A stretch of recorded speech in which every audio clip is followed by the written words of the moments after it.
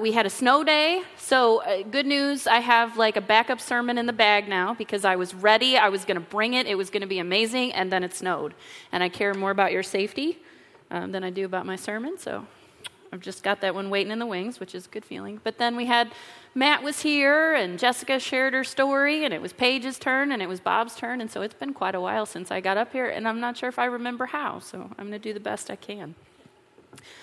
I did want to tell you guys one thing I felt like I wanted to say this morning. A lot of you already know, but I haven't stood up front and talked about it because I really have some strong feelings about the integrity of the way that faith and politics interact. And so I would never in a million years have stood up here in the days leading up to the election and let you guys know that I was running for city council, but I think that most of you know that I was doing that. But if you didn't, I think you ought to know what your pastor is doing, and she will be representing Ward 5 in the current term of city council.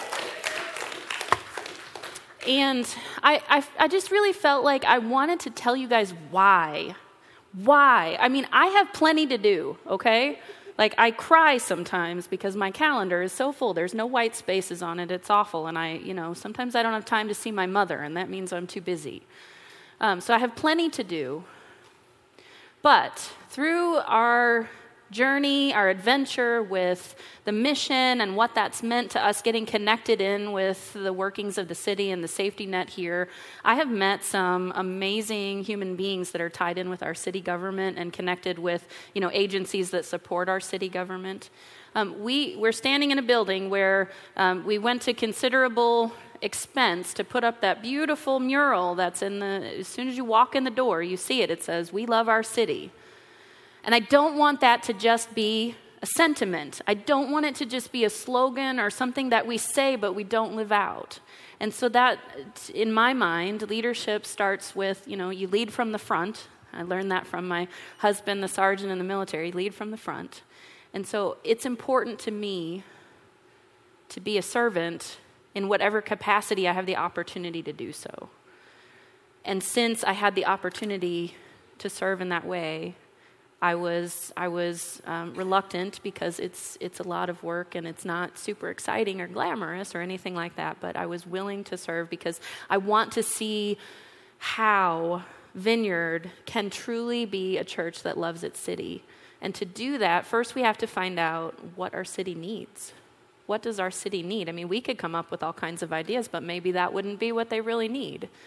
So what better vantage point for that than the seat that I'm going to get to sit in? So pray for me. And so I'm excited about that. But that's not why we're here today.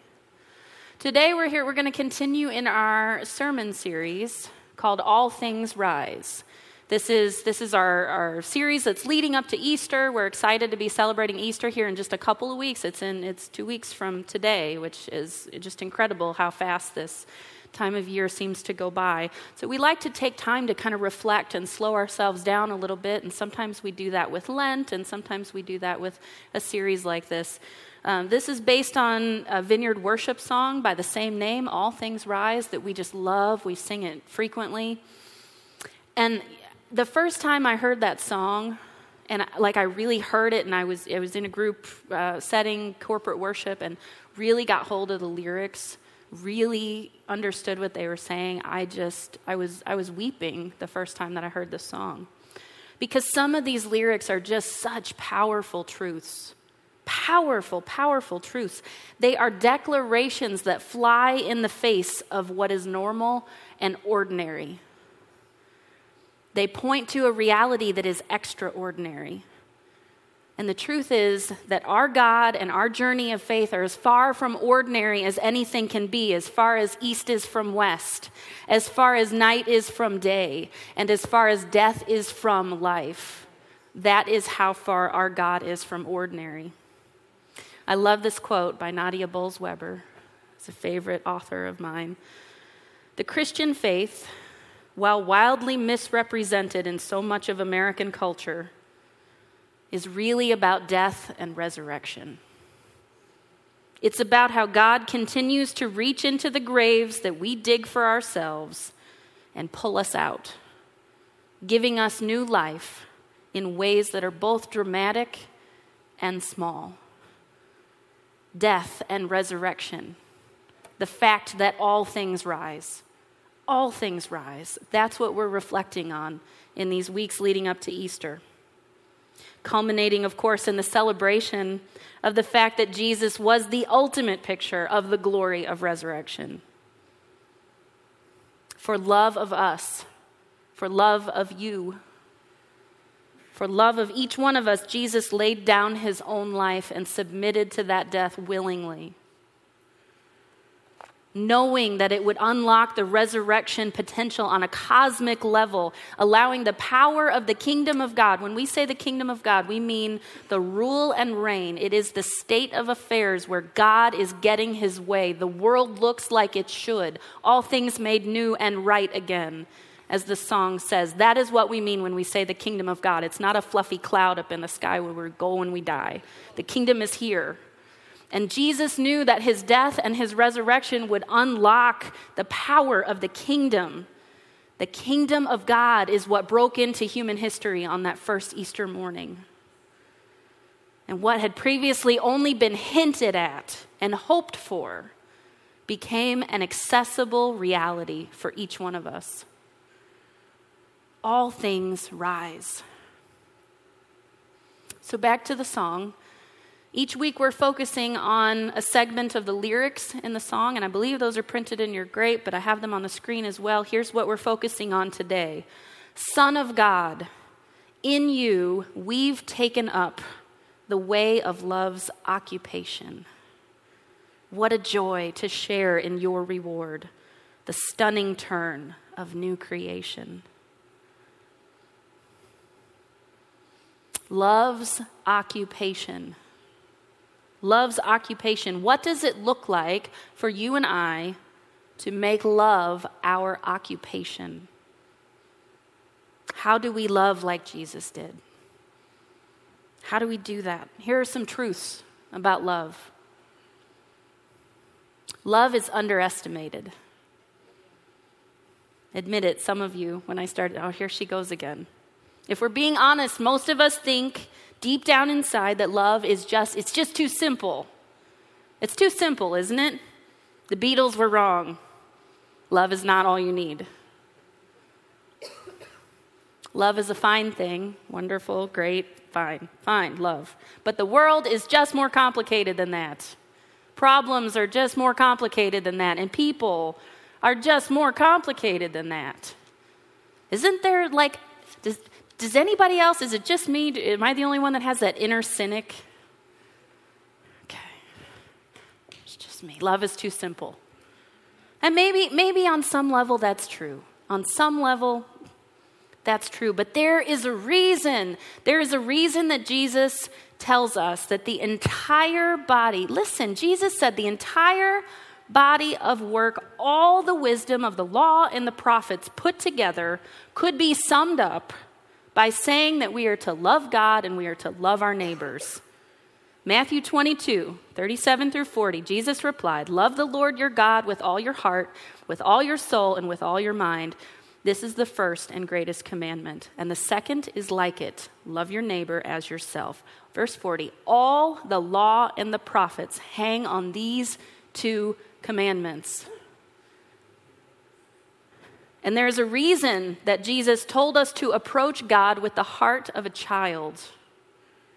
Matthew 18:3 says, he told them, "Truly I tell you, unless you change and you become like little children, you will never enter the kingdom of God." And remember, not the fluffy cloud, the reality where God gets his way. We won't know what he wants unless we can transform our expectations and approach God, approach life, approach faith with the heart of a child. And the reason is the simple things are often the most powerful. The simplest things. Love is absolutely underestimated. And love is absolutely powerful. I have experienced the transformational power of love in my own life.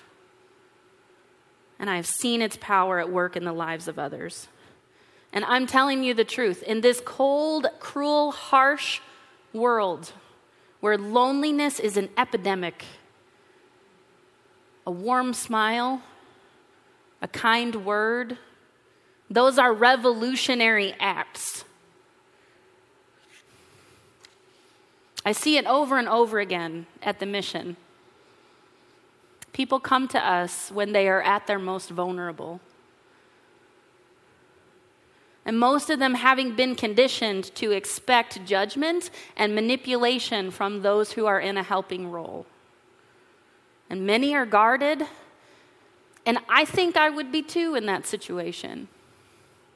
But time after time after time, I've seen some of you do it. The power of love that is offered, simple love without agenda, is disarming. It's completely disarming. And approaching the work that we do with that as our starting point, you know what? It's hard. It's slow. It's messy. But there is no greater joy. I'm telling you, my life is ruined by this. There is no greater joy than watching a woman who once believed that her life was hopeless find the strength to battle the demons of addiction, to break away from an abusive relationship and start a new life that allows her to see her child on a regular basis for the first time in years. That is a real story of a real person that I know. But guess what? That journey took place over several years. This is not a fill out a form and get plugged into a resource and there you go, you're all set. It is messy, it is long. Several years. And it involved the contributions of dozens of people who just showed up to do a mundane task like wash the lunch dishes or throw a load of laundry in from the bedding from the night before. Small moments that allowed this connection where people were able to take the time, get to know this woman, learn her story, learn why she was in the situation she was in, and begin to speak life into her situation, to tell her she was capable, she was more than her past. People that told her that they loved her still, when she messed up, went away, came back, fell off the wagon, whatever it was, quit the job, smoked the joint. We still love you. You're not kicked out. You're not out of chances. You're not rejected. She had people who loved her and a place where she belonged. That was home. I love that saying, home is where you go where they have to take you in. Have you guys heard that? The mission is like that for some people. We're their family. People that loved her in a place where she belonged. And it wasn't any one person. It wasn't any one person. It was the cumulative power of many simple moments of love. Many simple moments. But for those moments to happen, the people that are involved, they had to understand something else that's true about love. Love is sacrificial. This is the hard part. Love is an ideal that is easy to talk about. Really easy to talk about. It feels good, sounds good when we say it, but it is difficult to actually live it out. Loving like Jesus did involves sacrifice. Because this kind of love is no insipid, puny, hallmark sentiment. It's not a fluffy, feel-good emotion. Powerful love is the kind of love that costs us something. It cost Jesus everything. And his invitation to us, what does Jesus invite us to do? Come and die. Come and die. Take up your cross and follow me. Follow me in a lifestyle of sacrifice. Now, yes, Jesus enjoyed his friends. Yes, Jesus, enjoyed nature. He communed with God at the lake, and it was wonderful. And he went to parties, and he went to weddings, and he spent time resting and communing with God. I am so glad we talk about these things because we can get out of whack, can't we? God intends for us to enjoy our lives. Don't misunderstand what I'm saying. God intends for us to fill our own cup because you can't pour out of an empty cup. You can only pour out of a full one. That's absolutely true. He intends for us to experience his love for ourselves, to know that we are accepted and beloved children, and that we are safe as part of his family forever. Absolutely, he wants us to know that. But we can never forget that God so loved the world that he gave his only son, so that no one would be left out, so that no one would perish, no one would be left behind. And we, you and I, in this room, we are called to a life that is missional and to a love that is sacrificial. Do we notice those around us? Do we notice them?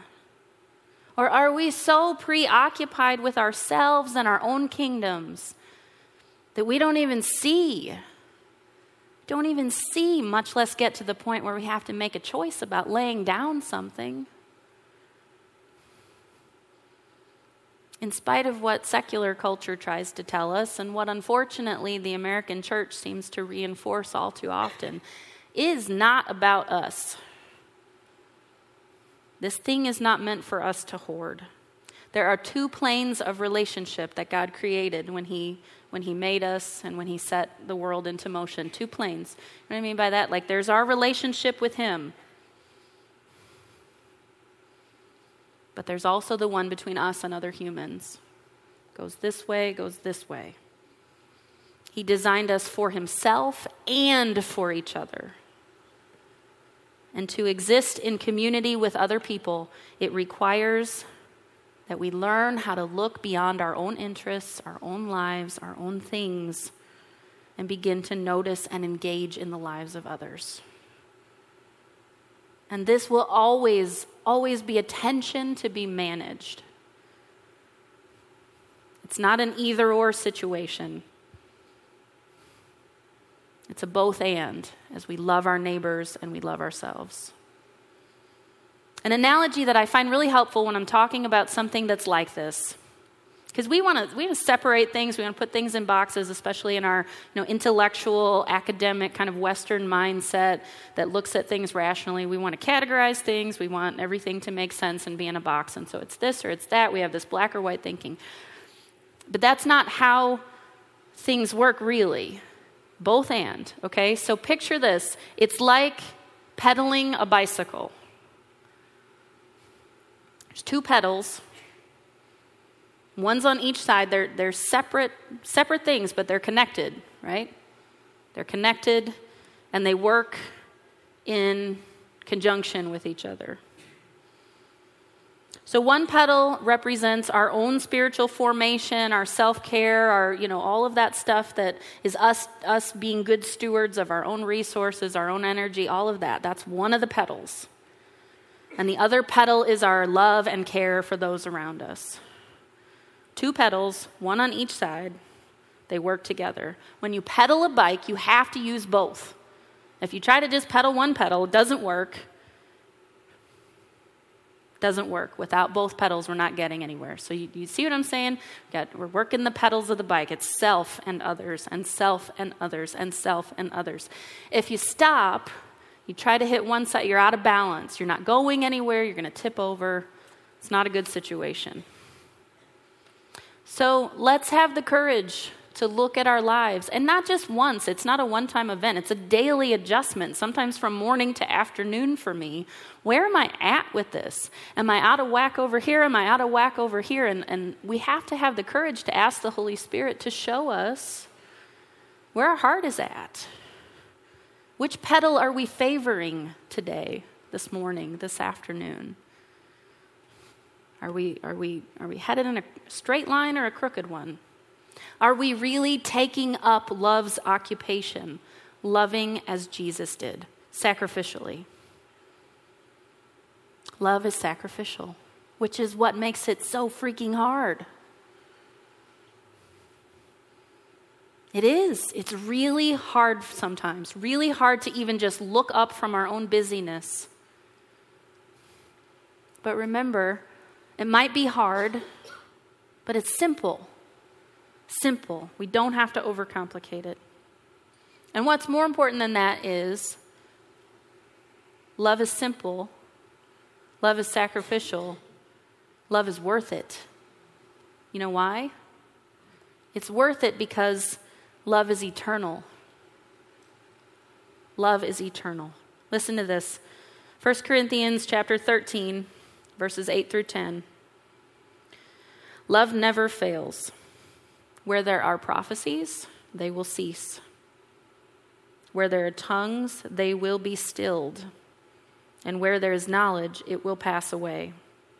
For we know in part, and we prophesy in part. But what happens? When completeness comes, what is in part disappears. And I'm skipping down to verse 13 just for the sake of time. Verse 13 says, these three remain: faith, hope, and love. But the greatest of these is love. Knowledge, tongues, prophecy, ministry, spiritual gifts, these represent some pretty important parts of our faith journey. Wonderful aspects of our faith journey. But when the kingdom comes in its fullness and all things are made new and right, those things will fade away. They are things that are temporary. And I don't think that it's too much of a stretch to say that we could understand this passage as saying things like prophecy, tongues, and knowledge will pass away. In other words, this is not an exclusive list. There are many things that demand our attention in our everyday life that will become obsolete when we find ourselves living in the age to come. But not love. Not love. Love lives forever. It is eternal. It is one of the only things that lasts. Love is underestimated. It is simple yet powerful. For love to be real, it has to cost us something. And love is at the very core of the story of resurrection, because it is one of the only things that is eternal. So I'll close with this. In the Gospel of John, chapter 12, Jesus has just come in to the city of Jerusalem. The people, the crowds that were there, they welcomed him as they would a king. This is what will next Sunday is known on the church calendar as Palm Sunday. It's when we commemorate, Jesus entering the city, and people put the palm branches down in the street so that his donkey wouldn't have to ride on the dirt. They're shouting out as he passes, "Hosanna, Hosanna," which just means save us. Save us, Jesus, welcoming him as a king. But Jesus knows that they don't get it. The crowd doesn't get it. And his disciples don't even get it. He's come there to die. The Savior of Israel and ultimately the entire world, he is not going to look like they expected. He is not going to behave like they expected. And he is not going to accomplish his objective in the way that he was expected to do so. So we'll pick it up in verse 23. He's talking to the crowd. Jesus replied, "The hour has come for the Son of Man to be glorified. Very truly I tell you, unless a kernel of wheat falls to the ground and dies, it remains only a single seed. But if it dies, it produces many seeds. Anyone who loves their life will lose it, while anyone who hates their life in this world will keep it for eternal life. And don't get tripped up on that terminology of hate. It means in comparison to what is to come. In comparison. Jesus said in verse 26, "Whoever serves me must follow me, and where I am, my servant also will be. My Father will honor the one who serves me." And skipping down to verse 31, again just for time. Jesus continues, "Now is the time for judgment on this world, and now the prince of this world will be driven out. And when I am lifted up from the earth, when I am resurrected," he's saying, when I am lifted up from the earth, I will draw all people unto myself. He said this to show the kind of death that he was going to die.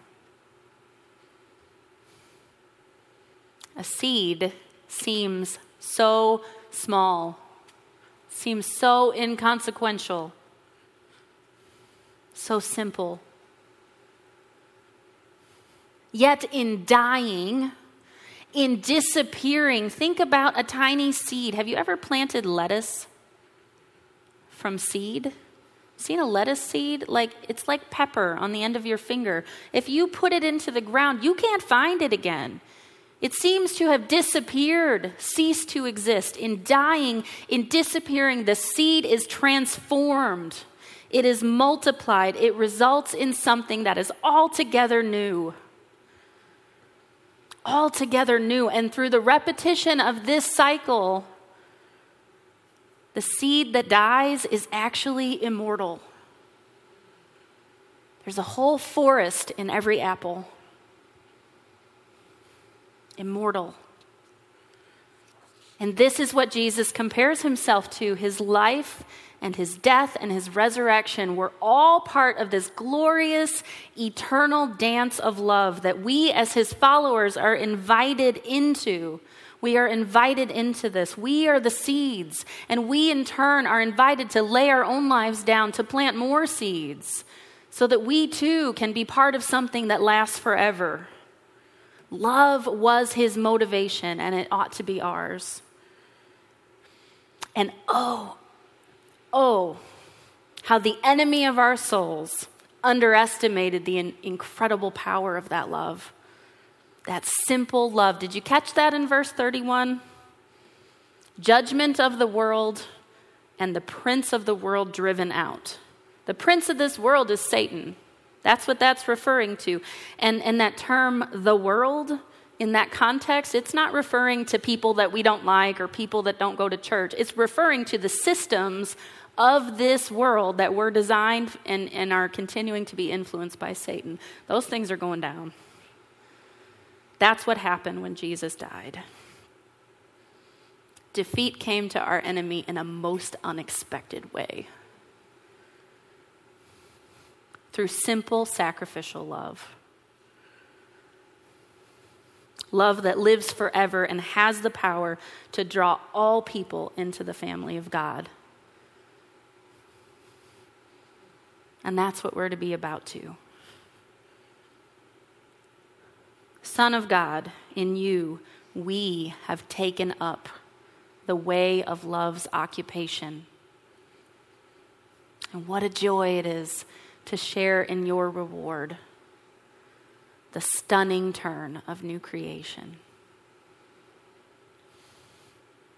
May we all learn to live more fully into love's occupation. May our eyes be open to the people around us. And may we have the courage to love simply and sacrificially. May we all experience that intoxicating joy of seeing new life rise up from that which seemed dead, both in our own lives and in the lives of those around us. Let's pray.